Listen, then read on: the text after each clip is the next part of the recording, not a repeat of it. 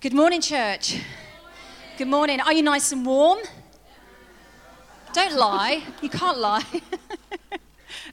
Yeah, we had a really good pre-launch last week, and just thank you for those who prayed for us, who turned up, who encouraged us. It means so much to us. We're stepping out here in faith, and to have the team, and thank you, Pastor Mark and the team, just for really setting us up to win. We want to see the kingdom of God, don't we, advance across the southwest. And we're the first plant church. Yeah, first plant church, first of many. And I believe many more are coming. They're in the making. They're coming. And there's people maybe sat in this room today, and you'd never have, even thought that it'd be possible that maybe somebody like you, is that a phone? Santa would be called to plant a church. Maybe you are. So we had a great time, and we were carol singing yesterday in Newton Abbot. We had a really great time joining in with the Plymouth Life Group. So well done, and I managed to bribe one of my children to come along and sing. And I said, count your blessings that I'm not dressing you up like a sheep or a wise man or something like that. How many remember the days when, So I grew up in Oxford, and we would go to the John Radcliffe Hospital every single year. And being a PK, a pastor's kid, we had to turn up, boots blacked, in little sheep outfits, wise men and Mary. And I was always the sheep. I was never Mary. My eldest sister, Sarah, was Mary, as always. And I was some sheep tagging along with my brothers. So, it's all good fun. Okay, so we're going to read. Do you want to turn with me to Luke chapter 2 this morning? I'm going to read quite a long passage because I want us to really just be inspired this morning by the story. It's more than just a Christmas story. This is life-changing. This is the greatest event that has ever happened on the face of the earth. There is another event to come, and that is the glorious second coming of the Messiah, Jesus. We don't know when that's going to happen. The Father does. We don't. But what we're about to read now is the greatest event that has ever happened. So turn to Luke chapter 2. The birth of Jesus. So it said, in those days, Caesar Augustus issued a decree that a census should be taken of the entire Roman world. This was the first census that took place while Quirinius was governor of Syria. And everyone went to their own town to register. So Joseph went up from the town of Nazareth in Galilee to Judea to Bethlehem, the town of David, because he belonged to the house and line of David. He went there to register with Mary, who was pledged to be married to him and was expecting a child. While they were there, the time came for the baby to be born. The appointed time that God had for the baby to be born. And she gave birth to her firstborn son and wrapped him in cloths and placed him in a manger because there was no guest room available for them. And there were shepherds living out in the fields nearby, keeping watch over their flocks at night. An angel of the Lord appeared to them, and the glory of the Lord shone around them. And they were terrified. But the angel said to them, do not be afraid. I bring you good news. Everyone say good news. That will cause great joy for all the people. Today in the town of David, a Savior has been born to you. He is the Messiah, the Lord. And this will be a sign to you. You will find a baby wrapped in cloths and lying in a manger. Suddenly, a great company of the heavenly host appeared with the angel, praising God, saying, glory to God in the highest heaven, and on earth peace to those on whom his favor rests. While the angels had left them and gone into heaven, the shepherds said to one another, let's go to Bethlehem and see this thing that has happened, which the Lord has told us about. So they hurried off and found Mary and Joseph and the baby who was lying in the manger. When they had seen him, They spread the word concerning what had been told them about this child. And all who heard it were amazed at what the shepherds said to them. But Mary treasured up all these things and pondered them in her heart. The shepherds returned, glorifying and praising God for all the things they had heard and seen, which were just as they had been told. On the 8th day, when it was time to circumcise the child, he was named Jesus, the name the angel had given him before he was conceived. Jesus, the name above all names. What an incredible account that we've just read this morning. And, all the way through the Old Testament, I want to take us back just a little bit this morning because I want to inspire us. Just got a few points I want to bring. But, all the way through the Old Testament, thanks, Caroline. Let's give Caroline a round of applause. Thank you for doing that. We have some wonderful musicians, don't we, at Rediscover Church? Some really, truly excellent musicians. So thank you for serving. And so all the way through the Old Testament, it is clear that God wants to dwell with his people. It's so evident that God wants to come and dwell with people like you and like me. You can't get away from that fact. You go through and study right from Genesis, going straight through to the gospel narrative that God wants to come and be with us. Let's look at some examples in Genesis right at the start. You see Adam and Eve and this wonderful relationship that Adam and Eve have with God. And it says that they could hear God walking in the cool of the day. Can you imagine having that close relationship with God that you can hear his footsteps? You hear him in the cool of the day. But we know that sin came and wrecked that relationship between God and man. But I want to say to us this morning that God wasn't there. The moment that sin came, God wasn't there scratching his head, thinking, oh my goodness, what on earth am I going to do now? How am I going to fix this issue with sin? This great divide that has now happened between God and people. He wasn't thinking, I need to come up with a plan. How many of us this morning know that Jesus Christ is not plan B? He's not an afterthought. Jesus Christ is the plan and the will of the Father on the earth. And the wonderful thing is, church, that he is here with us by his Spirit. So we have that in Genesis, and then we come to Abraham, Father Abraham. And the promise that was given, I was going to come out in a song then, but no, I'm not. Okay, and Abraham, and he was promised that through Abraham and his seed, which is Christ, that Abraham would father nations, that kings would come from Abraham. Are you getting the picture, church? This is not a plan B. This is God's perfect will and his plan. And if you look in Matthew, I haven't got time to do it. One of the Newton Abbott team said, go on, just read through the whole genealogy. Go on, bore them. And I said, it's not boring, but we haven't got time this morning. But if you go through the whole genealogy in Matthew's gospel, it starts at Abraham going through Isaac and Jacob and Boaz and David and all of that, and Jehoshaphat, and he goes right way through to then Joseph from the line of David and Mary, who gives birth to Jesus. And then we've got Moses. We're moving on through the Old Testament because it's fulfilling. It's pointing to Jesus, the Messiah, coming. And you have Moses, and God says to Moses, I want you to build a tabernacle.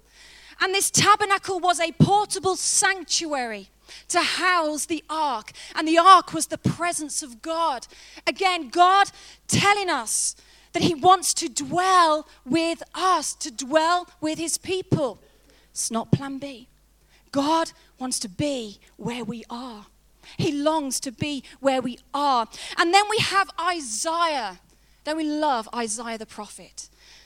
Hundreds of years before Jesus comes, Isaiah prophesies that the Messiah will come. He prophesies the name of the Messiah, and he prophesies how the Messiah will come. Let's just read from Isaiah I think it's 7:14. It says, therefore the Lord himself will give you a sign. The virgin will conceive and give birth to a son and will call him Emmanuel. Come on, church. This was 700 years before the coming of the Messiah. And then Isaiah, he also goes on, and this is for another day, but Isaiah 53, where Isaiah prophesies about how Jesus will die, how he will take the punishment upon himself, the punishment that brings us peace upon himself. And then we have Micah, a minor prophet.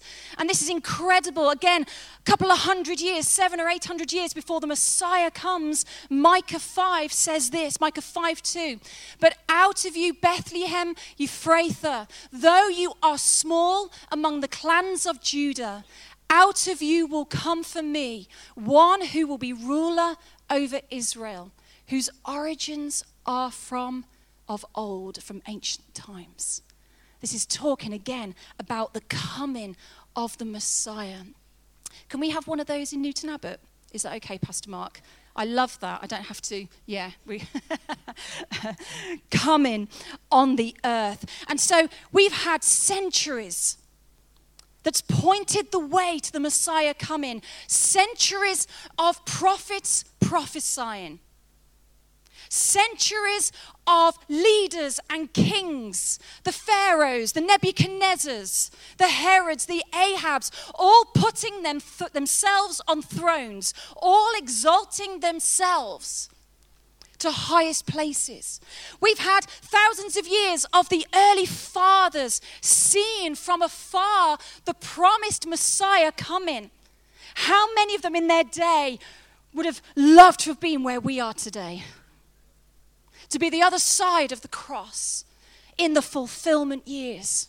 But they saw it from afar. And then in a small little town, there's 400 years between the Old and New Testament, Jesus arrives on the scene. The promised Messiah arrives on the scene. God came down in flesh to dwell amongst us. Let's never get almost complacent about the fact that God came down to dwell in us, and we are living in the days where God is now dwelling by his Spirit in our hearts and in our lives. So the time came for the baby to be born. You know, as a mother, I have birthed 3 children. I think they're out in youth this morning, okay? 3 children. Can I just have a round of applause, please? Ooh. Oh, it was easy. It was nothing. And I have birthed 3 children, and as a mum who's birthed 3 children, you know when the time comes for the baby to be born. Nod with me, mothers. You know when the time comes for the baby to be born. And I remember one evening, we'd had some friends around, and I remember we didn't know Reuben was going to be, my firstborn was going to be a son, but I just had that feeling that he was going to be a boy. And if he was going to be a boy, he was going to be called Reuben. Phil didn't have a choice in this. It was going to be Reuben. And so I remember one night we'd said goodbye to some friends, and I said to Phil, Phil, I'm just going to stay up tonight. I said, I just don't feel like going to sleep. And Phil says, okay, I'm going to go to bed. So Phil went to bed. And I sat down, it was about 11 o'clock at night, and I just sat there, and suddenly these birth pains started coming. And I'm getting a bit uncomfortable. I'm getting a bit sweaty. And as a woman, I'm going to educate you guys a little bit, all right? Because you haven't been through this and you never will. It's like this massive tummy ache that comes over you. And so this tummy ache comes, and I'm like, I'm okay with this. Everything's fine. That's fine. And at this point, I can hear Phil sweetly sleeping upstairs. At this point. And so, but over a period of an hour, these birth pains started increasing. And by this time, I'm getting up from the sofa, and I am just slowly pacing up and down my lounge. And bear in mind, all this time, Phil is sweetly sleeping upstairs in the upper room. And An hour later, 2 hours later, the pain is coming on fast and furious. And by this time, I'm pacing it. And by 2 a.m., I'm now on all fours, banging the floor, banging the sofa. Phil's still sweetly sleeping upstairs. And then at 3 a.m., when I could cope no more, I shouted, "Phil!" at the top of my lungs. Phil comes downstairs. And he asks the question that no man should ever ask a woman who is, 1, heavily pregnant, and 2, in labor. "Are you okay?" And we just looked at each other and he says, "You need to go to hospital, don't you?" And I said, "Yeah, we need to go." And anyway, a couple of hours later, I was holding Reuben, my firstborn son. It's a miracle, isn't it? An absolute miracle and a joy. But Mary, her time had come. Do you know, men, I won't do any more details. Did you like that? I stopped. That's it. Okay. We just went from being in labor to holding a baby. But the time had come for Mary to give birth to Jesus. That's the human side of it, isn't it, with Mary? We forget sometimes the human side of it. And God took on flesh at that point in time. Can I just remind us this morning of this great doctrine and truth? That Jesus was not created. Jesus did not come into existence when Mary gave birth to him. And it's so important, isn't it, that we remember that truth. In a world that is so confused, in a world that doesn't know what to believe, it's important that the church knows what she believes and what is the truth. You know, Jesus was begotten, not created. And begotten is this kind of old-fashioned word, if you like. And it simply means that Jesus and the Father had a special relationship, that Jesus was one of a kind. And it means there will never, ever be anyone like Jesus ever again. He is one of a kind. He's glorious, church. And God took on flesh that night, fully God, fully man. In fact, John's gospel puts it like this. John chapter 1, it says, there we go. "In the beginning was the Word, and the Word was with God, and the Word was God." He was with God in the beginning. My favorite carol, "Hark the Herald Angels Sing." I love it. I think every year, are we singing it on Friday? I will turn up then. I will turn up. And we're all going to turn up. It's going to be a great time. But "Hark the Herald Angels Sing." And "Hark the Herald Angels Sing" was written by Charles Wesley. Put your hands if you've heard of Charles Wesley, the great hymn writer. And so he originally wrote "Hark the Herald" as a poem, and it's been adapted over the years. But in 1739, he wrote "Hark the Herald." And the reason behind writing "Hark the Herald" was because he was desperate for the people of his time who were uneducated, illiterate people, poor people. He was desperate for them to grab hold of the truth of who Jesus Christ really is. God in flesh. And this is what he penned down. "Veiled in flesh, the Godhead see." We think of Jesus, the Godhead see. "Hail the incarnate deity, pleased as man with man to dwell, Jesus our Emmanuel."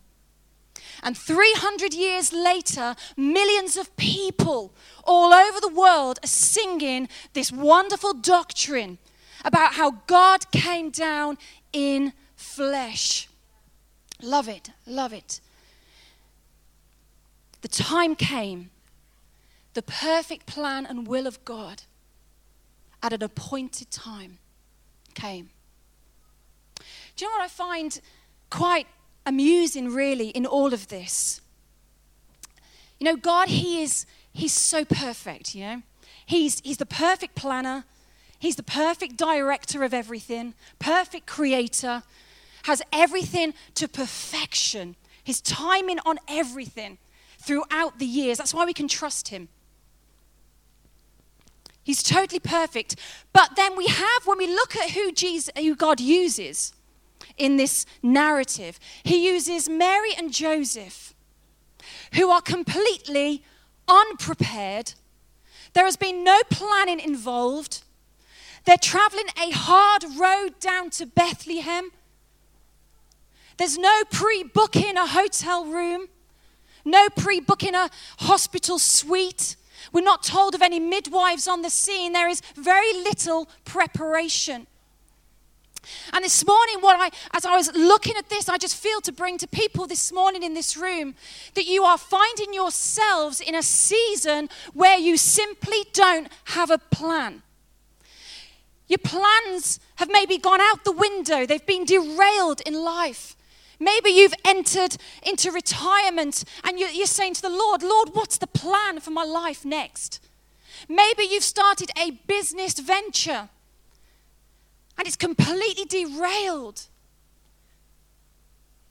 Maybe this morning you are in a relationship, or you've been in a relationship and it hasn't ended the way you wanted it to.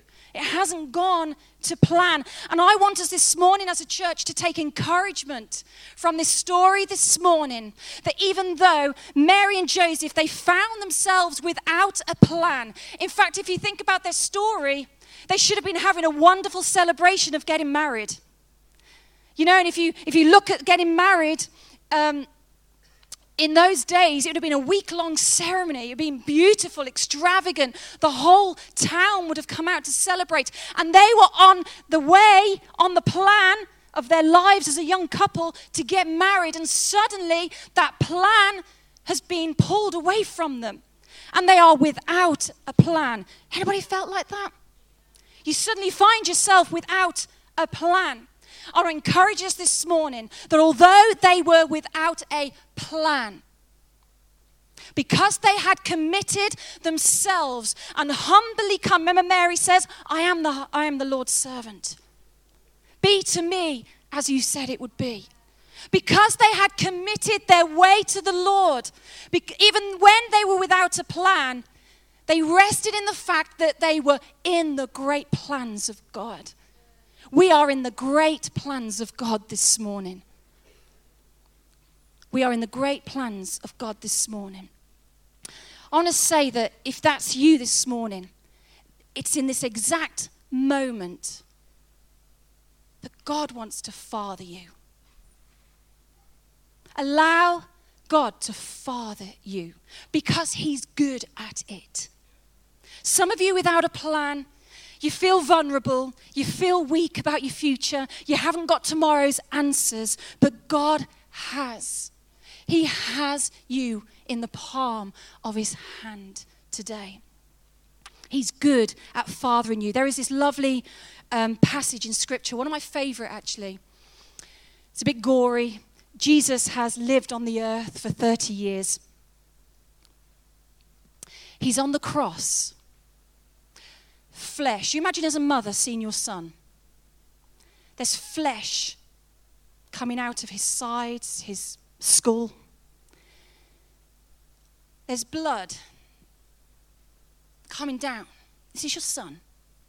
And even on the cross, Jesus is looking at his mother and he wants to take care of her. And he tells one of the other disciples, John, he says, look after my mother. Take my mother. And this disciple takes Mary into his home and looks after her for the rest of her days. God wants to father us. If we are on this difficult road, because sometimes at Christmas with all the lights and everyone's got a happy face on, the reality can be sometimes far away from that for our lives. Allow God to father you this Christmas time. He took on flesh for the very reason of intimacy with us, because he wanted to dwell with us. Psalm 149 says this, wonderful promise, for the Lord takes delight in his people. I don't care what you've done this week. The truth is he takes delight in you. He delights in you because he created you. For the Lord takes delight in his people. He crowns the humble with victory. What a promise this morning. If you are without a plan, maybe things have gone wrong, there's victory. He crowns the humble with victory. Let his faithful people rejoice in this honor and sing for joy on their beds. It's hard to sing for joy on your bed when you're in a dark season. You know, the night times are often the hardest, aren't they? Right? I don't like winter. I find it very dark. I can't wait till Easter's on its way and it's bright and it's light and it's wonderful. All right? I find it hard, especially the Devon roads. No one prepared us for the Devon roads, can I say? Coming up from Manchester where everything's lit up, everything, you come to Devon and it's like, I cannot see anything. And Phil at 7 o'clock at night, he's saying, "Are you okay? Like, you're not stuck down some farmer's field?" I'm getting there. But the night times can often be the real darkest seasons because it's just before you need to get up for the next day. And if you haven't got the answers for the next day, you know that day's coming quickly upon you. You know, in 2019, I didn't sleep for the whole year. It was one of the worst and probably best years of my life. And I won't go into it, but I just didn't sleep. I had chronic insomnia, right? After 3 months, you kind of, all right, I'm a bit tired now. You know, I've birthed 3 children. And you're used to the kind of sleepless nights. But by month 3, I was like, okay, I'm tired. By month 6, I was exhausted. By month 9, I thought I was going to die. Because between the hours of 1 a.m. and 6 a.m., I would be up. Ding! And I found myself getting out of bed, going downstairs, and just frustratingly, in tears, worshipping my way through the early hours of each night and morning. But it was a wonderful season, really, because in those times of worship, in the nighttime hours, God did some amazing heart surgery in my life, some much needed stuff. And some of you here this morning, you're in that night season, and I pray, my prayer for you today is that, like Mary, you will go, okay, this is the hard road that I'm on, but my soul will rejoice in the Lord, and my spirit will rejoice in God, my Savior. Amen. Amen. And finally this morning, I want to mention the wonderful shepherds. The wonderful shepherds. You know, let me just ask this question. And the question is this as we finish. What will and what does the visitation of a king and his kingdom mean to us personally? As individuals, as a church, as our communities, as our families, in our homes. What is this visitation going to mean to us personally? You know, when God came in flesh, he announced the birth of Jesus to a bunch of shepherds. He announced it to them in a field of all places, not a glorious tabernacle, temple. He announced it in a field to some shepherds. And this is what happened. It said God sent an angel to tell them that they would find a baby in a manger. And then God sent some more angels. Wouldn't you just love that? God sent more angels. And they started singing, "Glory to God in the highest. Glory to God in the highest." And the shepherds that day witnessed what many of us, I guess, would love to see and hear in our own lifetimes. You know, I don't think we talk about the supernatural enough in the body of Christ. And the shepherds, they heard and they saw these angels singing. You know, all around the world, and especially in times of revival and awakening across the earth, there's been times and accounts where people have got together, a bit like we did with Prepare Him Room. They would get together and they would simply exalt the name of Jesus together. And then people would say, you know, I can hear I can hear something. I can hear as if choirs of angels are joining us in worshiping Jesus. And that excites me when I hear stories like that from the Hebrides, from the Azusa awakening. Lord, will you do it again? Will your presence on the earth be so tangible in your church? Awaken us, Lord, that angels can't help, choirs of angels can't help but join the church as she gathers, because we are so lifting up the name of Jesus. We are so exalting his name. And it doesn't just need to happen in corporate gatherings like this. It can happen in our home. Happen in our home. And that day, the angels of the band, do you want to come up? Thank you, band. And that day, the shepherds, when they heard the angels glorifying God, right? I believe they had two options. And this is what I want to really kind of point out this morning. They had two options. Option one, the shepherds could have just stayed in that field and been so amazed and wowed at the angels, or go to Bethlehem and see for themselves. As a church, are we going to see for ourselves? Because I think for so long, the church, we are amazed at maybe what we do. And the church does some great stuff. I'm not decrying that. The church do some great stuff. But we can be amazed at what goes on. But how many of us know that amazement soon wears off? And I think sometimes people come into the church and they're amazed by the welcome. They're amazed by different things. But you see, amazement is a feeling that comes and it goes. Amazement is the signpost that takes us deeper and greater to the reality of Christ. That's what it does. When Jesus was on the earth and he ministered, you can read the gospel accounts. Get into the gospel accounts. They're incredible. Just keep reading them. It says crowds were amazed at Jesus' teaching, his authority, the miracles, the wonders. And of course we are. Of course we are. But on the day of Pentecost, before the Holy Spirit came, there was just 120 people in the upper room. 120 believers that gathered. It tells me that the crowd were amazed for that moment, but forgot to treasure and ponder the living one. What will the visitation of a king and his kingdom do in our lives? None of us know how much time we have to live on the face of the earth. Every time I meet with the Lord, I am always amazed that he would want to meet with me. I'm amazed. I can't get over it. That God would want to come and tabernacle with me.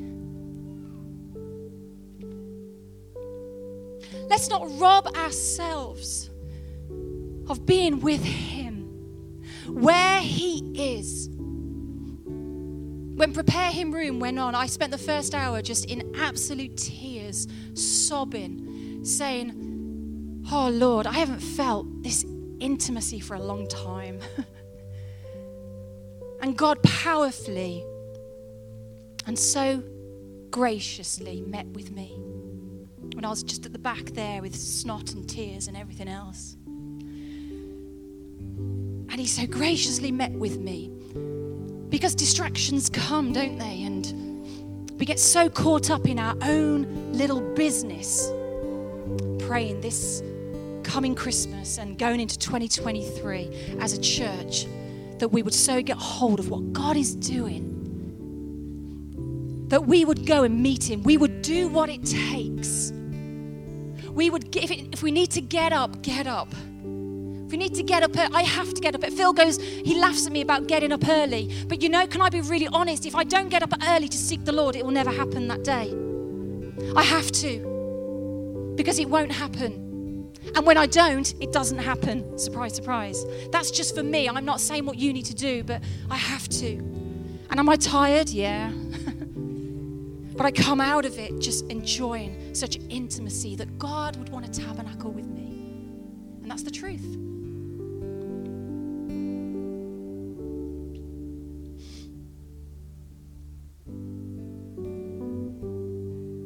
Yeah, Holy Spirit, will you come upon us as a church?